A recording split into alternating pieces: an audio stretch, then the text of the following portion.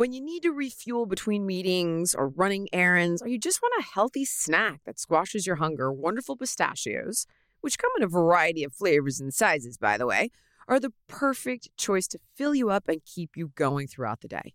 Wonderful Pistachios is also a good source of protein and a zero guilt snack.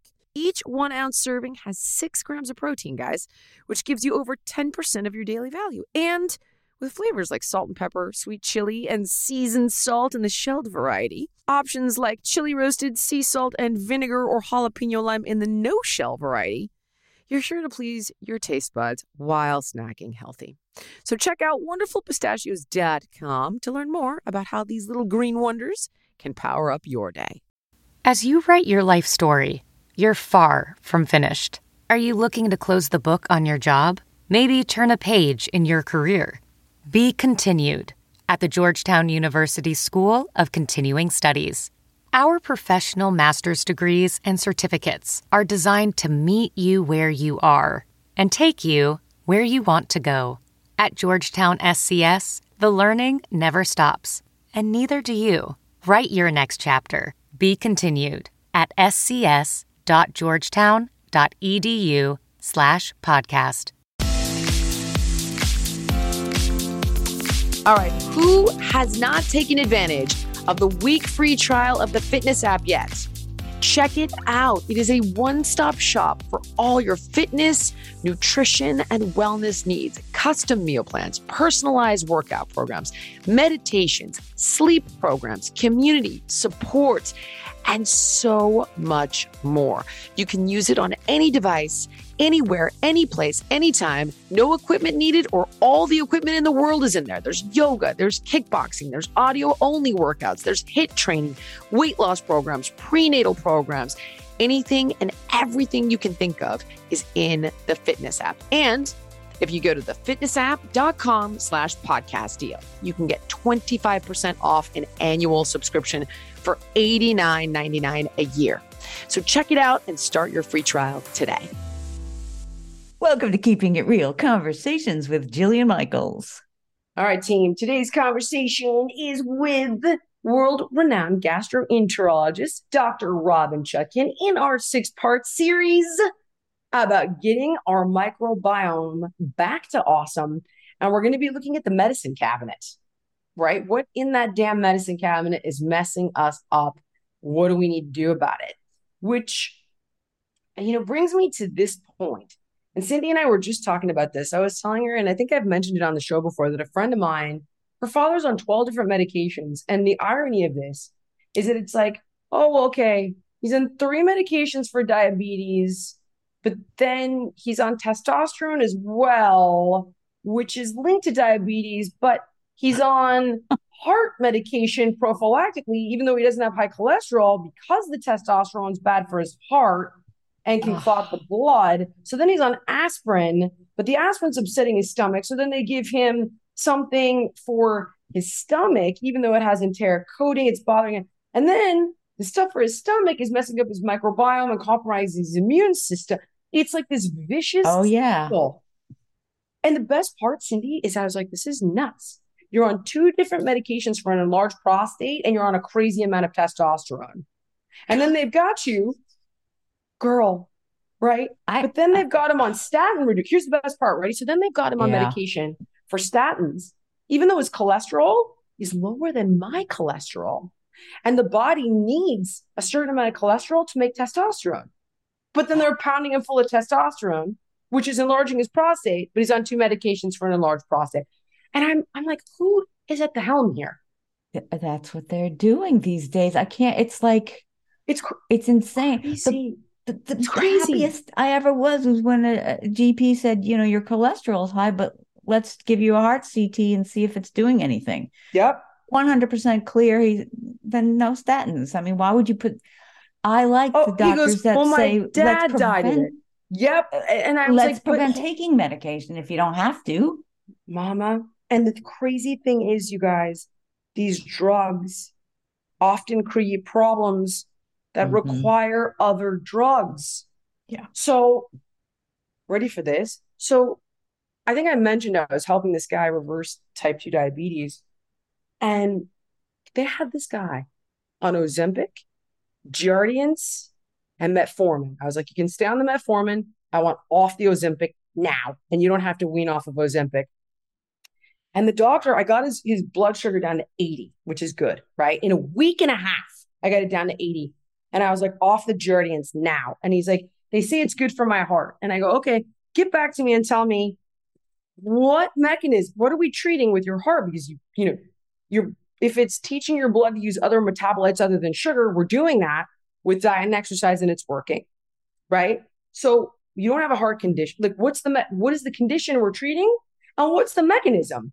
Because if it's like, oh, I want the heart to use other metabolites than sugar, well, I'm doing that alternatively, right? Cindy, oh my God. And listen, all I have are doctors on this show, right? I worship at the feet of amazing doctors, whether it's Dr. William Li, whether they're PhDs or whether they're MDs, whether it's Dr. Robin Chutkan, right? But these people are the upstreamists. These are the ones that are trying to make us better, not throwing drugs at the problem. And remember, doctors do not put their pants on the same way. It isn't one leg at a time. My dad said that to me once about lawyers. He's like, nah, he goes, honey, lawyers don't all put their pants on the same way. And my God, was he right?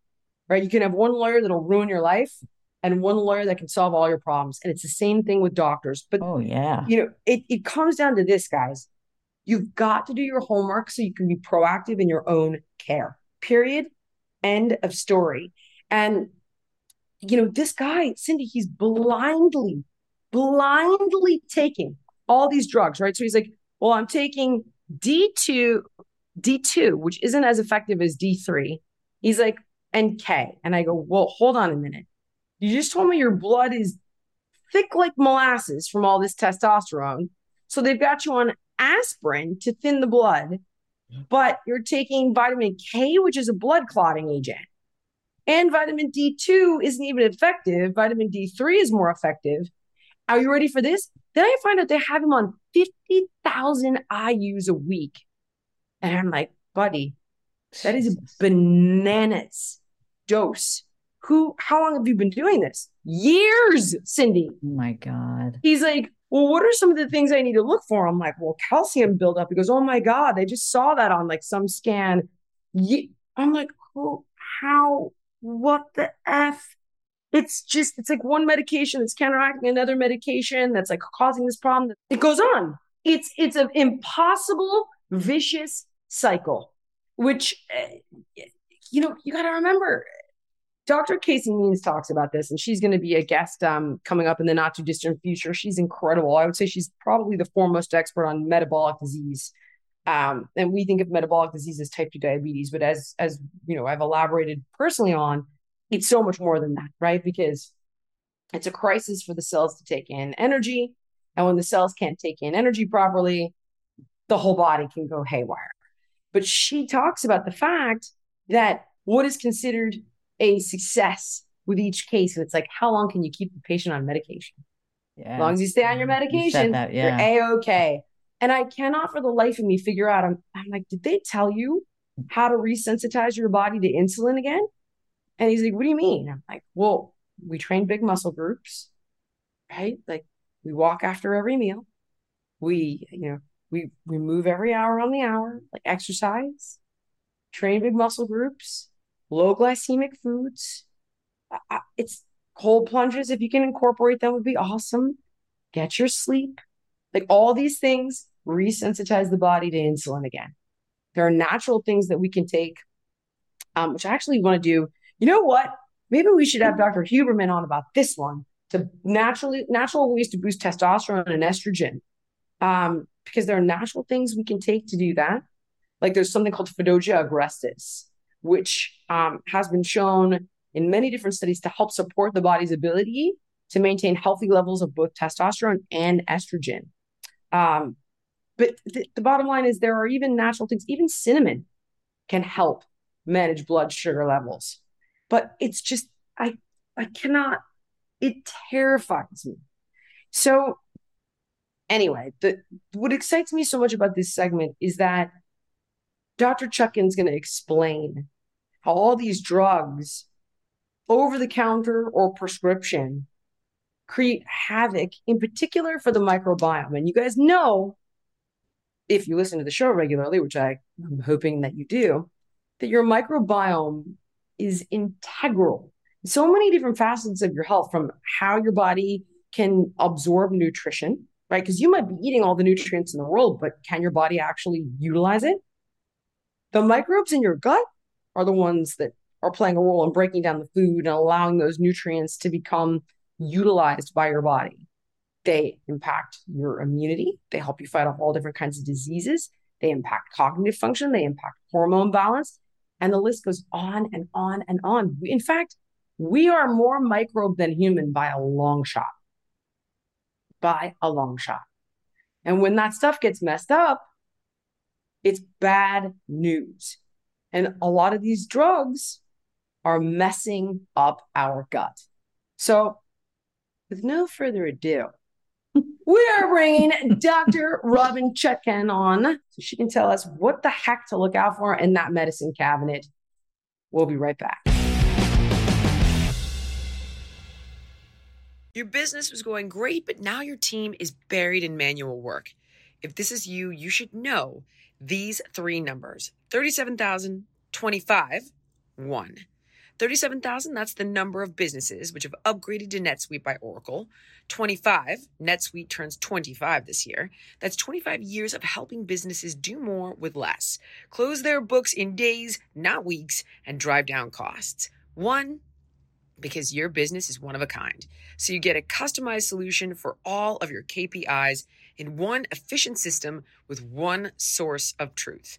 Manage risk, get reliable forecasts, and improve margins. Everything you need to grow, all in one place. Right now, download NetSuite's popular KPI checklist designed to give you consistently excellent performance absolutely free at netsuite.com/Jillian. That's netsuite.com/Jillian to get your own KPI checklist. netsuite.com/Jillian. All right, team.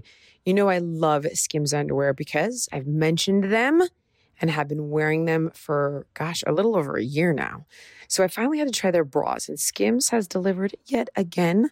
Skims bras are worth the hype for the amazing shape and support they give. Even the underwire bras I wear all day are so comfortable, I barely even notice I'm wearing them.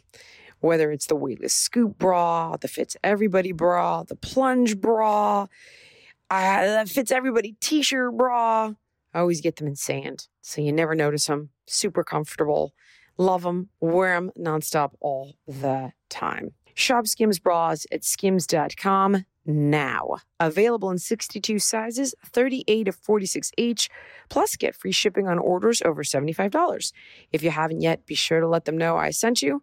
After you place your order, select podcast in the survey and select my show in the drop-down menu that follows. All right, team, we are back with one of my favorite guests, world-renowned Dr. Robin Chutkan, gastroenterologist extraordinaire. And during the break, the doc and I were talking about which of her myriad of books would be the most appropriate to read to learn more on the subject matter today. And you said the microbiome solution, Doc. That's right. And I love how you make the fact that I'm a lowly butt doctor sound so fantastic. I'm just a lowly gastroenterologist playing in poop most of the day. But I love world-renowned gastroenterologist. I'm going with that. That's so funny that you can't actually think about it that way. You must actually just be self-effacing, because what you do is such an elaborate, intricate science, and it affects so many different aspects of our health. To me, it's kind of parallels a doctor that does surgery on the spine. Like, it's that complicated. It's that kind of complex of a field, and there are so many different far-reaching aspects of what your work touches with regard to our overall health. It's so overwhelming, the impact that the microbiome has on our health. And it's got to be because all these little bugs are there's more of us than them, right? Absolutely. In all reality, you are hitting on something that is so essential right now, which is the idea of the gut as being the engine for the entire body, right? So that's where everything gets processed, the different organs get fed. And it turns out, we're really good at picturing the gut as, okay, this is our digestive organ. This is a food where the food gets digested, but we don't think of it as a defensive organ. And, we talked about this a little bit last time, that this is where some of our main defenses like stomach acid and the gut lining and these gut microbes are. And so, the next question we have to ask ourselves is, okay, so what is the impact of some of these things we're doing, these medications we're taking, whether they're prescription, over-the-counter supplements? Like, if the gut is also our defensive organ and it is tied in with the immune system, if 70 to 80% of the immune system is actually physically located in the gut, what is the impact then of some of these different things that we're taking? And, Jillian, so often in my practice, people come in and they're looking for the magic bullet. And I'm like, actually, what you need to do is you need to stop taking these 4 medications, because this is what is actually ruining your gut health and leading to other problems. You say this, Doc, and Cindy and I were talking in the last segment about how our friends' fathers are on 12 different medications. And I, as a lowly trainer that gets to talk to people like you all day long, see what this man's doctors are putting him on. And I'm like, wait a second.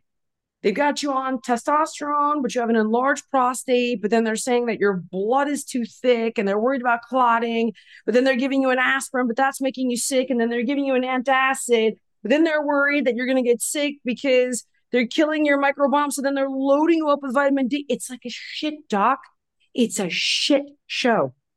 And it's whack-a-mole, like you whack a problem here and then something else springs up there. And then you whack that with another drug and something springs up. And what you're describing, so you are, my friend, far from just a lowly trainer. I mean, you're actually, that statement right there as you're summing up so much of what is wrong with our current medical system, which is this idea of a pill for every ill. And don't get me wrong, I'm a huge fan of conventional medicine. I'm a conventionally trained gastroenterologist. I'm so glad that we have these incredible drugs available, but it's clear that we're not using them judiciously. And I remind people that every single medication has negative side effects. Prenatal vitamins have negative side effects. There is nothing that you can take that isn't potentially having a ramification, possibly negative, somewhere else in your body. So what we all have to do is we have to do this cost-benefit analysis. And we need to do it before we take a vitamin, a mineral, a supplement, a over-the-counter, a prescription drug, even a life-saving therapy. We have to do that checks and balances and say, does what I'm potentially going to achieve with this drug, does that outweigh the potential risk? And I think so often we're not doing that. And, a lot of times we're not doing it because our doctors are not suggesting that we do it. But even if the doctor isn't offering that up, we all need to, as consumers, say, hey, doc, this is great that this drug is going to really help my joint pain. Can you tell me a little bit about what are some of the unwanted side effects it might have? If your doctor's not offering it up, I want you to look it up. There are lots of websites where they'll list what are the most common side effects first. I mean, we've all seen those drugs on TV, the biologics and things like that for autoimmune disease. And, we see the person with Crohn's who's now happily at the farmer's market and eating lots of food they couldn't eat. And that's all true. Trust me, like these drugs, many of them can do that. But what we don't see, and they say it, really fast at the end of the ad, is like, yes, these drugs can cause serious infection and cancer and even death. And, when someone tells you who they are, believe them. So these are real potential side effects. And so for whatever we're treating, whether it's a stub toe, a headache, or end-stage cancer, we really have to consider the cost benefit and the, the risks over the benefits for all these drugs. So, the gut obviously is an organ that takes its toll because we are ingesting these drugs. We are swallowing them. They're going down our digestive tract. They're affecting the gut. People live on this stuff, doc. I see it constantly. They live on Advil. They live on Pepcid. They live on these things every single day, the over-the-counter stuff that they can just get their hands on. And it's all kind of analgesic self-treat. And die when I hear it. I die when I see it. Let's talk about the Advil. Because that's, in your Where should we begin? Should we begin with the over-the-counter stuff? Yeah, okay, let's start with Doc. the Advil, which is, just for people who might not be as familiar, these are drugs that contain ibuprofen, and they're often called NSAIDs, NSAIDs, which stands for non-steroidal anti-inflammatory drug, or an NSAID. And so we're talking about Advil, Anacin, Aleve, Motrin, all of these drugs, and aspirin that are ibuprofen. And they are anti-inflammatory for the joints, but unfortunately, they cause inflammation in the gut. And the thing about these drugs is they work really well. I mean, you know, in the world of, athleticism, and you overdo it a little bit. I know for me as a super slow marathoner at mile 20, when my knee goes out and it feels like bone on bone and where's cartilage, that I've got to take some Motrin for those last 6 miles. And at the end of the race, when I'm vomiting and people are like, oh, really good race, I'm like, no, the Motrin, I'm so sick from it, but it did get me through. So again, these drugs are really good at their job, which is to alleviate inflammation in joints, to alleviate pain. But the back end, what's the price you're paying, is in the gut, because they can really cause a lot of inflammation in the gut lining. They can increase the intestinal permeability, what some people refer to as leaky gut. They can cause erosions, ulcers in the GI tract, and they can do that even in the absence of symptoms. So when I first met my husband over 20 years ago, he would get these sinus headaches, and he would pop some sort of Advil sinus medication literally daily. And I was so shocked. I remember saying to him one day, I'm like, every month that I'm on call at the hospital, we see somebody with near fatal gastrointestinal bleeding from NSAIDs. And he was like, really? And I was like, yes. When I'm at the hospital and or I'm going in at 2 a.m. for an emergency bleeder, 9 times out of 10, that bleeding ulcer was caused by an NSAID. And typically, my dad, he lived on Excedrin, and Doc. And did he have a GI bleed? Yep. Yeah. Yes. It is the most common cause of acute complications of these drugs, is this GI bleeding. And here's the thing, you can't necessarily predict it. It's not dose dependent. So if we look at a drug like Tylenol, acetaminophen, which people also take for pain, acetaminophen doesn't cause this ulceration, but it can cause problems with the liver, but it's dose dependent. So you know that below a certain dose of Tylenol, you're not going to have these issues. And above a certain dose of Tylenol or acetaminophen, the generic, the risk increases. But with the NSAIDs, of course, higher dose is higher risk of complications, but even sometimes lower doses, if you develop an ulcer in the wrong place that happens to be over a blood vessel, that blood vessel, the erosion just happens to be over a large blood vessel like the gastroduodenal artery, that can lead to really massive bleeding. And so it's a strange thing where I would go into the hospital and, be doing my emergency endoscopy, and this thing is spurting up blood everywhere, and we're trying to clip it, and we're trying to use heat to seal it. And then to come home and my husband's popping this stuff in the morning. I'm like, no. So again, these drugs can be really effective, but we have to do a better job educating people about the risks, and not just the really big fatal things or catastrophic things like the GI bleeding, but also what it's doing to your gut membrane. Because remember that gut lining is only 1 cell thick. That's like a razor thin, lining. And it is the only thing protecting you from the outside world. Like what's in your gut is really the outside environment that you're ingesting. And so if that membrane is all beat up because you've been taking Excedrin every day, it is going to increase the permeability. It is going to make you more susceptible to viruses getting through, to undigested food particles, to toxins, etc. Doc, I want to ask you about the daily aspirin. You know that a lot of these doctors are prophylactically putting people on a baby aspirin a day. And I'm like, no, unless you have a severe clot problem, this is going to cause problems in your gut. Oh, it has enteric coating. And I'm like, no, that's not going to save you. Am I wrong? You're absolutely right. You're absolutely right. And I'll tell you, it sometimes takes a minute, as in a decade, for the evidence to come out. But Jillian, I'm right with you, sister, with this skepticism of we're pretty well designed. The idea that we all need to take this extra thing to prevent something that could happen, that's also messing up an existing body system. So you're right. If you are prone to clotting, if you have a clotting disorder, you might need to be on baby aspirin. If you have severe coronary artery disease and you're at risk for that closing up and so on. But the idea that the average person should be on this stuff, terrible idea. So I'll tell you, in my gastroenterology world, decades ago, they came up with this idea that aspirin would help to prevent colon cancer. And it turned out, it took a couple of decades to work this out, that not only does it not prevent colon cancer, but it leads to an increased risk of dying from the complications, such as bleeding, etc. So again, this idea of prophylactically doing something, I think we have to take a little bit, well, if it ain't broke, there are things that prophylactically can help. We know that eating more vegetables can prophylactically help prevent colon cancer. Exercise. Yeah, of course. It's crazy, Doc. I see it all the time because people asking, I'm like, well, why did they prescribe that for you?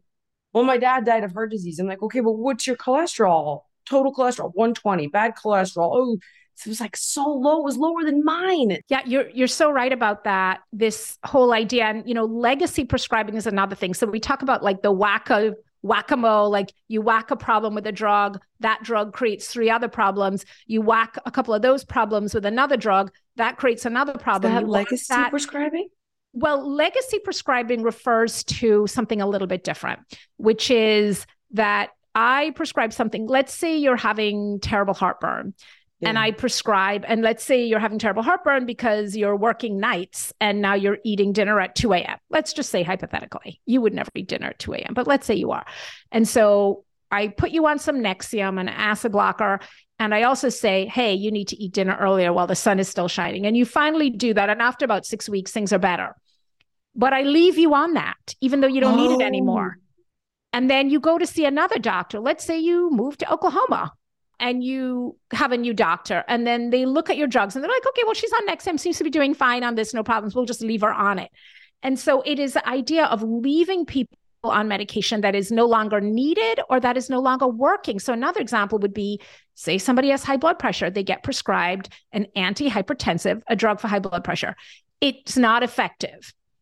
They prescribe another drug. But they don't remove the one that's not working. And it's particularly important for older people. The over 65 population is a population where they're most overprescribed. There's the most legacy prescribing. And here's the thing, they're the most vulnerable. Their livers are the most tender because they're older. Their gut microbiome is frailer. Everything in an older person is typically, even a fit older person, they're most vulnerable. And they're the ones where we're prescribing the most medications. They're the ones who are most likely to have a side effect. And it's shocking. Sometimes people come in to the hospital and the list of, it's literally 40 things. And then I'll say, what are you on this for? They don't even know. Or they're on 3 versions of the same drug, different brands. And the big one are the stomach stuff, the NSAIDs. And I see the stomach stuff all the time. Yeah, and the acid blockers. Me that's bad. So the PPIs. So I would say for people, the big 3 in terms of when you really think about, okay, your gut is a digestive organ. It's an engine for your entire body. All the fuel is coming from the gut. And if the gut isn't working properly, even if you're eating a super nutritious diet, you're not going to be assimilating and absorbing those nutrients if things are off, right? So it all starts and ends there. I want people to think, because it can be really overwhelming. We have an article from the journal Nature from 2021 where they looked at 41 different types of medications, and they found that half of them were potentially really problematic for the gut. So it can be really overwhelming. So I want to tell people a couple of rules of thumb. Number 1, nothing is free. So everything you're potentially taking, even that fancy supplement that was advertised by, whoever it was, potentially has downside. So I want you to have a high bar. I want you to be able to say, okay, I notice an appreciable difference with this, whether it's a medication for high blood pressure, for diabetes, or a supplement to make your hair grow, whatever it is. You should say, okay, if in 3 months, which is adequate time for most drugs, I'm not noticing a difference, then I'm going to stop this. And certainly if it's something that's prescribed, you got to talk to your doctor about it. Number 1. I love that rule. Number 2. Okay, that's a great guideline. Number two, when it comes to gut, I want people to think about three things: stomach acid, the gut lining, and the gut microbes. Those are the three aspects of the gut from a defensive point of view with your immune system that are really important. So stomach acid, I want you to, if you are on an acid blocking drug, like a proton pump inhibitor, I'm not talking about a short acting drug like an antacid or a medium acting drug like a histamine blocker, like Pepcid or something. But if you are on a proton pump inhibitor, which would be Nexium, Prilosec, Prevacid, Protonix, or sometimes omeprazole, the generic, those are the drugs that completely shut down that stomach acid pump, that make you more susceptible to infection, bacterial and viral, because you don't have stomach acid to kill off the pathogen when it gets into your body. And also the drugs that are going to really interrupt digestion. Because now, instead of having an acidic pH, which is the ideal pH for the digestive enzymes to work, for digestion to happen, now you have an alkaline pH, which is a wrong pH and everything's going to be off. So if you are on a proton pump inhibitor, I want you to have a very clear discussion with the prescriber about why this was prescribed, what the goal is, what you can do to get off it. There are very, very few conditions that require you to be on these drugs long-term. If you are taking an NSAID, again, I want you to picture that gut lining, that one cell thick as a little cloak around you. And what happens when you have holes in that cloak and now you are more vulnerable? And I want you to really rethink your relationship to the NSAID. See if you could do a lower dose. See if you could do a different medication instead, maybe a Tylenol or something. See if you could do a little physical therapy, ice massage, acupuncture, cold plunge. Rest. What about natural stuff, Doc? Like turmeric, absolutely, Ceylon cinnamon, ginger, ginseng, like the natural kind of, okay. All great. Krill oil, things that kind of, help absolutely. With. Okay. Those sorry, are all go on. Fantastic suggestions. So think about how to stop the NSAID altogether, how to take something else, how to take a lower dose, or how to really lean into some of these natural remedies that can make you feel a lot better and aren't going to mess up your gut. And then finally, the microbiome. Remember that this ecosystem, these trillions of organisms living inside us, are our actual worker bees. They are the ones literally digesting the food, synthesizing the vitamins, removing the toxins, training the immune system, turning genes on and off, growing new blood vessels. Like, these are all really important functions in your body. And if you mess them up, these functions are not going to work as well. And you can't just go out and take a probiotic. So remember, if you are being, that's magical thinking. I do all the stuff you say too. I do it all. You can take the probiotic, but you got to know that it's not magic, right? And it's everything else. I do know. And like, is it getting where it needs to be? And you've only got so many strains. Like, I get it. You're doing all the other things. So it's fine. I'm doing all the things. You're doing all the other things. But what is the most important thing? The most important thing is not to take the drugs that we know are going to kill off vast swaths of these microbes. So if you're really sick, you got a flesh-eating bacteria, you certainly have my blessing. Yep. Go for the antibiotic. But if you have the sniffles, and maybe the antibiotic will reduce the time you're sick by a day or two. But if you have something that is clearly self-limited or more likely viral, again, think about, if you're stuffed up, taking a steam shower, putting your head over some steaming water, think about taking a decongestant, think about, all the things, going for a walk out in nature, deep breathing, all that, binging something on Netflix to take your mind off it, whatever it is that you're going to do, that you can, because know that the antibiotic, no matter what, is going to do some damage. Or is just, that is just the reality. So more judicious use of these medications so that ultimately we can be healthier. Because I'll tell you, I've been a doctor for 30 years. And my most important piece of medical advice is judicious use of medication. So people come in thinking, again, they're thinking, I'm going to give them the magic combination of pre and pro and postbiotic and blah, blah, blah. And I'm like, the most important thing for you to do is to stop doing the things that are ruinous to your gut. That's much more important than any supplement combination or anything else. And of course, a close second is you got to feed your gut, right? You got to, put some good food in there. We got to take a break, but when we come back, I want to elaborate a little bit. I want you to elaborate a little bit on the acid piece, because people think that's bad and they're trying to alkalize their gut. And then you've also got them taking, like, they've got heartburn. So they're just like, I'm dying. I need Tagamet. I need Tums. I need something. And I'm wondering, like, what's going on there then when it becomes acidic. So Cindy's screaming me break in our little chat here. So we're going to take a break for the sponsors. And we'll be right back with Dr. Robin Chutkan. BP added more than $70 billion to the U.S. economy in 2022. Investments like acquiring America's largest biogas producer, Archaea Energy, and starting up new infrastructure in the Gulf of Mexico. It's and, not or. See what doing both means for energy nationwide at bp.com/investing in America.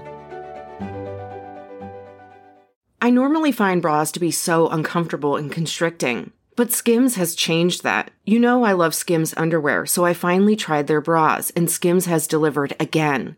Skims bras are worth the hype for the amazing shape and support they give, but what I wasn't expecting was how comfortable they are too. I've tried so many bras in the past, and the main issue that I have is that they weren't supportive enough, to the point where they felt slouchy. I love my Skims wireless form bra because it's so comfortable and supportive.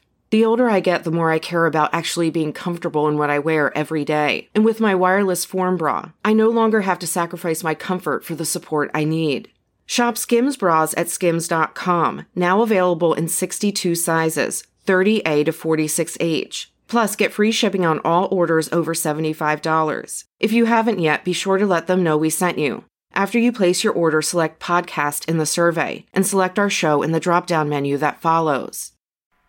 All right, guys, we are back with Dr. Robin Chutkan, and probably the best book, as we mentioned, of hers to read to get more information on this subject matter is The Microbiome Solution. And Doc, before the break, you mentioned the three things, right? Acid, gut lining, microbes. I want to come back to number one. For some reason, in this kind of collective zeitgeist of pop culture, there's been a belief that acid's bad, right? You got all these alkalizing waters and all this stuff. My point being, like, that's a monster industry, right? And, people think it's bad. And then on the same note, you've got people with acid problems. They get this reflux and this heartburn. So what's causing the reflux and the heartburn to begin with? All right, we're going to go deep on acid because of the three things I mentioned, this is a really important concept for people to understand. And I will tell you, the idea of acid being bad is completely a marketing construct. Yeah. There's a great book called Our Daily Meds by a woman named Melody Peterson. This book must be 20 years old. She's a journalist, medical journalist, one of the best books I've ever read about, the pharmaceutical industry in general, writ large, and the campaigns they create around this. So there was definitely a campaign created a couple of decades ago to make people think stomach acid is bad. So overproduction of stomach acid is a very rare condition called Zollinger-Ellison syndrome. We call it ZE for short in the GI tract. Zollinger-Ellison syndrome is so rare that there's a whole department at NIH, at the National Institute of Health, to study Zollinger-Ellison syndrome as part of the rare diseases thing. So Zollinger-Ellison syndrome occurs in somewhere between 1 in 100,000 to 1 in 1 million people in the US. So we're talking about, maybe there are several hundred to maybe a few thousand people in the US with Zollinger-Ellison syndrome. For the millions of other people who are having acid reflux, what's happening is that lower esophageal sphincter, the valve between the esophagus and stomach that's supposed to shut tight after you eat, the food goes down the esophagus, gets into the stomach, that sphincter is inappropriately opening. So I want to say it again. Acid reflux is a result of inappropriate relaxation of that sphincter, that muscular valve, not overproduction of stomach acid. And why does that lower esophageal sphincter open up inappropriately? For the most part, because we have eaten too large a meal and our stomach is so full that it blows the valve open. Or we have eaten too late at night when the stomach is very inactive, it's not contracting, so the food is just sitting there, it's not going down, and it ends up blowing the valve open. Or we have eaten a very high-fat meal, which also slows down the contractility of the stomach. Or we have been indulging in things that chemically open up that valve, like caffeine, alcohol, chocolate. These are the things that open up the valve. Even positionally, if we eat a large meal and then lie down, we don't have gravity helping things to go through. So now we're lying flat and we're getting reflux. So acid reflux is a result of these sort of mechanical and dietary factors. Eating late at night is one of the number one things. I can get, I would say 75 to 80% of people off their proton pump inhibitor simply by having them calorie shift. Larger breakfast and lunch, lighter dinner. Stop eating after the sun goes down, you'll be fine. Cut down on the wine, cut down on the caffeine. It doesn't have to be zero, but less, you'll be fine. Cut down a little bit on the high fat, the big steaks, etc. You'll be fine. So this is really a dietary and lifestyle problem for most people. Dairy can be a big trigger for a lot of people, but instead, the pharmaceutical industry has convinced everybody that, you have overproduction of stomach acid and we need to block stomach acid. And blocking stomach acid is essential for digestion. That is why our stomach makes it. It activates an enzyme called pepsin, which breaks proteins down into amino acids that your body can absorb. Is? It kills pepsin or something? Pepsin, right. Exactly. So again, if you don't have stomach acid, your pepsin is not going to be activated. Your protein is not going to be properly broken down. It's not going to be assimilated. It's necessary for absorption of vitamin B12. No matter how much vitamin B12 supplement you're taking or how much you're getting it from food, if you don't have adequate stomach acid, you're not going to be absorbing the vitamin B12. Fat-soluble vitamins like vitamins A, D, E, and K, they require acid also to be assimilated. There's just so many things, even intestinal peristalsis, the movement of the GI tract to churn the food and digest it doesn't work properly without stomach acid. So again, to think that we can remove the most essential ingredient in the digestive process, we can just sort of say, okay, we're going to get rid of the stomach acid and it's not going to affect us. Magical thinking. When we look at the studies of people on these drugs long-term, not only do we see the increased risk of infection because now you've transformed your stomach from an acidic, relatively inhospitable place for viruses to a nice, friendly, alkaline environment for viruses. So there's not just that. We also see long-term effects neurologically. We see studies showing that these drugs long-term can affect us cognitively, potentially be a risk factor for dementia. We see studies showing that they affect the kidneys, they affect the heart, they affect the bones. The reason why these drugs can have such widespread effects is because they affect the engine, right? So if the engine is affected and now the fuel for these other organs is, you're not, again, you could be eating the most nutritious diet, but if you're not assimilating the nutrients and absorbing it and getting it to the organs aren't going to function properly. And so for me, there's plenty of stuff in the world to be aggrieved about, right? There's lots going on. But for me as a gastroenterologist, I watch my very well-meaning, lovely colleagues prescribing these drugs like, oh my God, doc, like I watched them prescribe it too. They prescribe it to my wife. Why are they not? You can't leave a gastro. It's become this easy thing. Why? Just say, okay, it's your stomach acid. Take this, Why are they doing this? Here's the thing to realize is that a lot of the medical education that we get as physicians comes postgraduate, after medical school, right? And who is it funded by? The vast majority of it is funded by the pharmaceutical industry. I mean, it does not just sound like a conspiracy. Then why do you know? Why does Dr. Casey Means understand type 2 diabetes? Why do you understand this? Because I broke out of that pharmaceutical paradigm, and I broke out of it as a result, as you know, of my daughter's illness, her being very sick as a newborn because of overexposure to antibiotics and how that profoundly affected her health really into, toddlerhood and beyond. And I saw this stuff with new eyes. And I was like, wait a second, all these antibiotics that they're giving her that I'm like, oh, great, they're being really proactive. They're really making her sicker. They're Doc. making, they're affecting our immune system.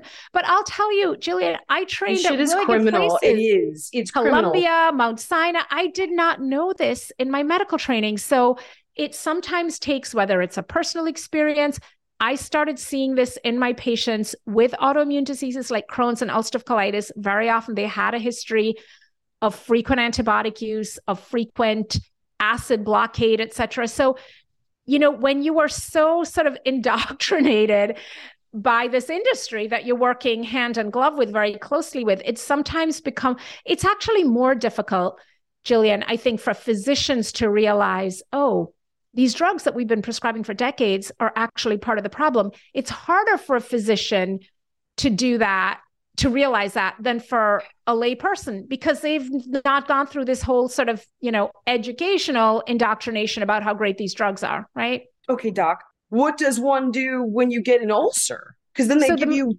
antibiotics and the antacids. Well, the majority of ulcers are caused by two things. They're caused by NSAIDs, and they're caused by a bacteria called Helicobacter pylori. So if you have an NSAID ulcer, which is very common, the first thing you need to do is you need to stop the NSAID, right? That's pretty obvious. And you need to avoid them in the future, because it means you're going to be at higher risk in the future. And in that setting, taking a proton pump inhibitor, again, one of these potent acid blocking drugs, for a period of time, whether it's, 2, 4, 6, or 8 weeks, as your doctor decides, is completely appropriate. That is going to lead to rapid healing of the ulcer. What is not appropriate is to stay on that drug long-term. That's when we run into problems. So short-term treatment, few weeks, even a couple months, not a problem.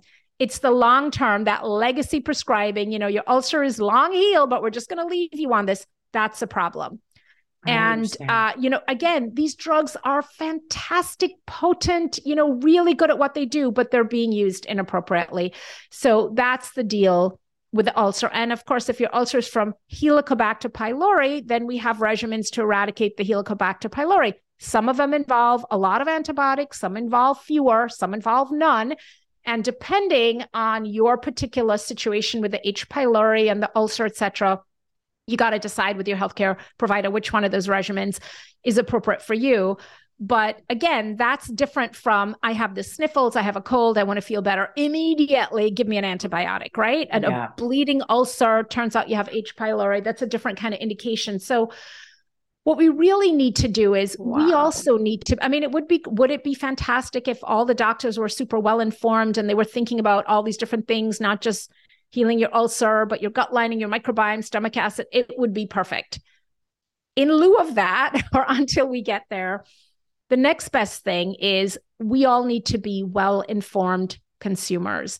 And we need to ask those probing questions. We need to challenge our healthcare professionals graciously and say, hey, I know you're prescribing this drug and it sounds like it could be really helpful, but what would happen if I didn't take it? And what would the natural history of this illness be? And what are some non-pharmaceutical alternatives? And blah, blah, blah, blah, blah, on and on and on. So because here's the thing, so often the physician wants to make the patient happy, right? And they're like, the patient wants something. So the physician's like, I'm going to give them what they want.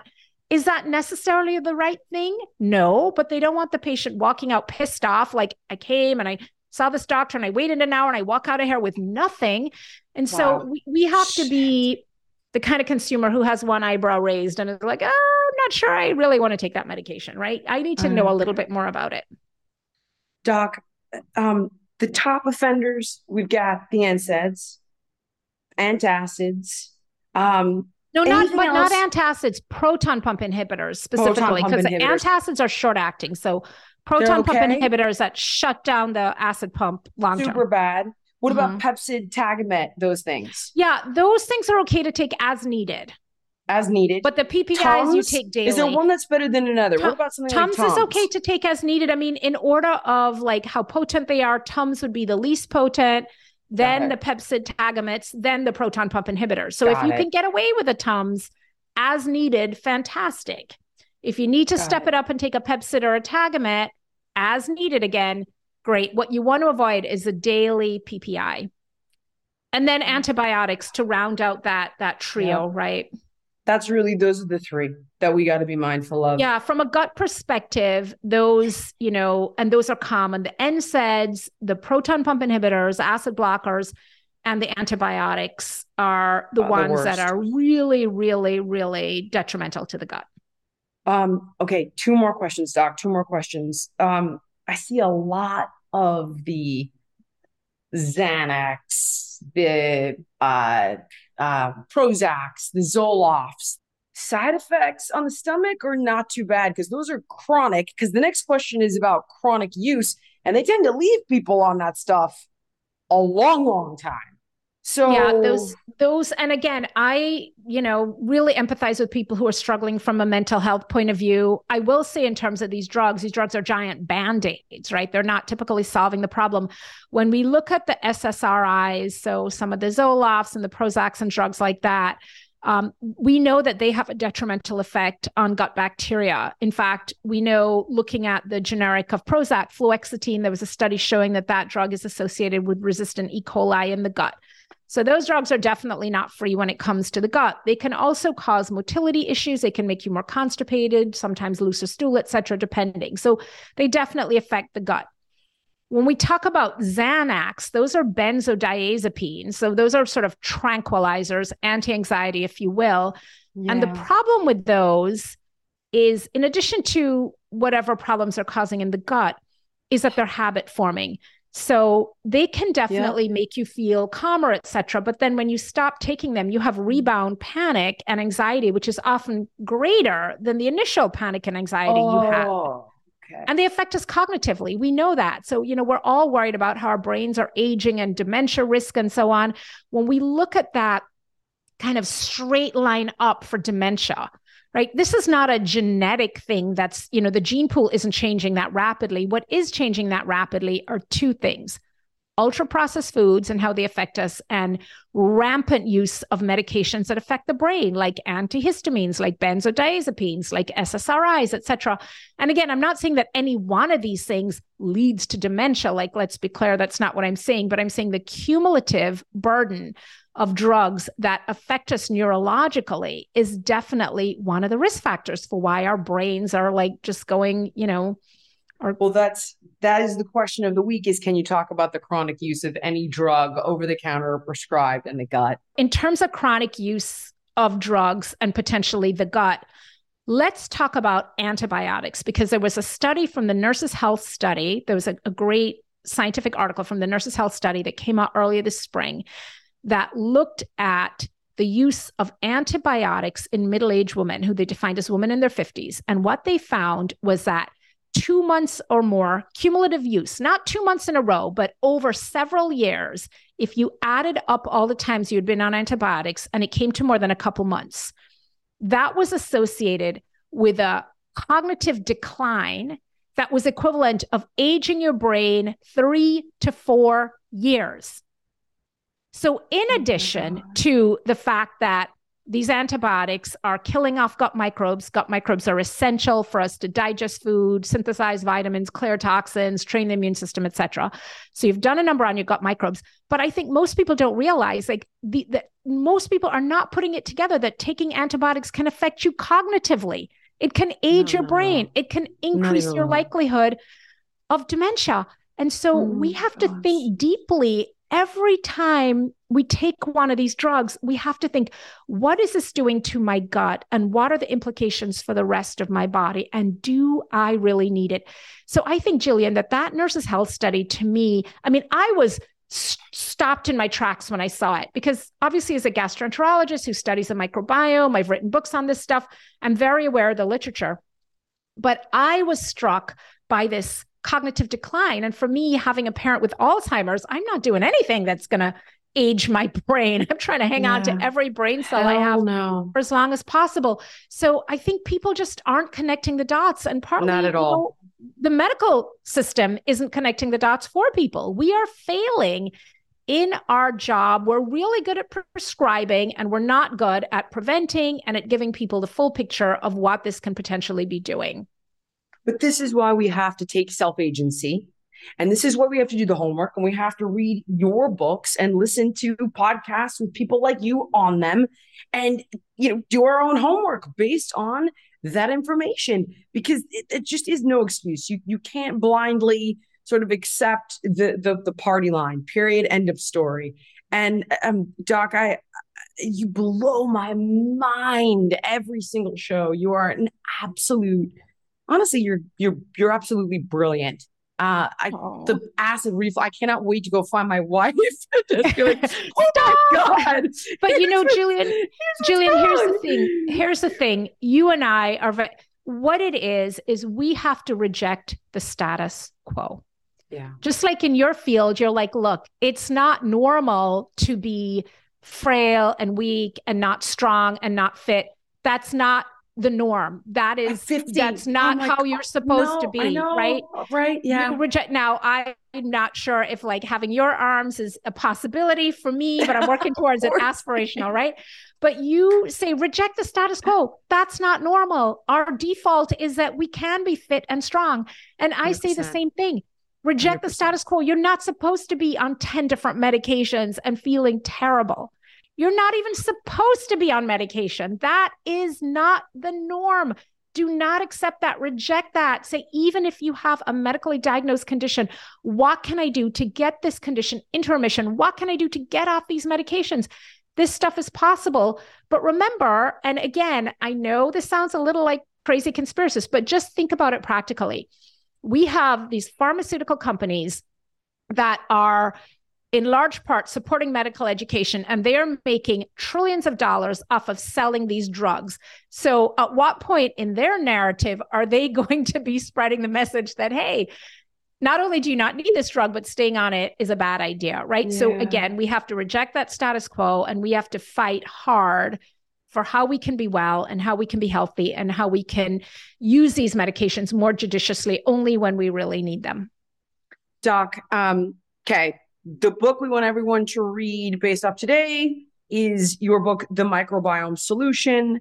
Website, socials, hit them with it. And these will be in the show notes, guys, because in case you're driving or you're on the go, it'll be in the show notes. I think Gut Bliss, my first book, is a great place to start for general overview of the gut, how it's supposed to work, what goes wrong, what you can do to fix it. Second book, The Microbiome Solution, that's a deep dive into the gut microbiome, and particularly if you have a chronic illness, an autoimmune disease, great resource. Third book, The Bloat Cure, that's a quickie. A to Z's 101 things that bloat you and what to do for real and lasting relief. That's like the Cliff Notes. And then the most recent book that came out in November 2022, The Antiviral Gut, how to be a healthier host so we can be more resilient to pathogens in general. That's, my latest love letter to everybody for how we can all have healthier guts. Website, robinchutkan.com. I apologize. The first and last name are a little bit tricky to spell, but they're in the show notes. And you can find me on social at Gut Bliss. And I love doing these sessions with you. You and I, we speak the same love language, healthy poops, less drugs, stool nirvana. Love it. Oh, Doc, thank you so much. Until next time. Hey guys, if you're enjoying the show, do us a big favor and subscribe on Apple Podcasts or wherever you get your podcasts, because it just helps us get the show out there, get it heard by more people. We really appreciate it.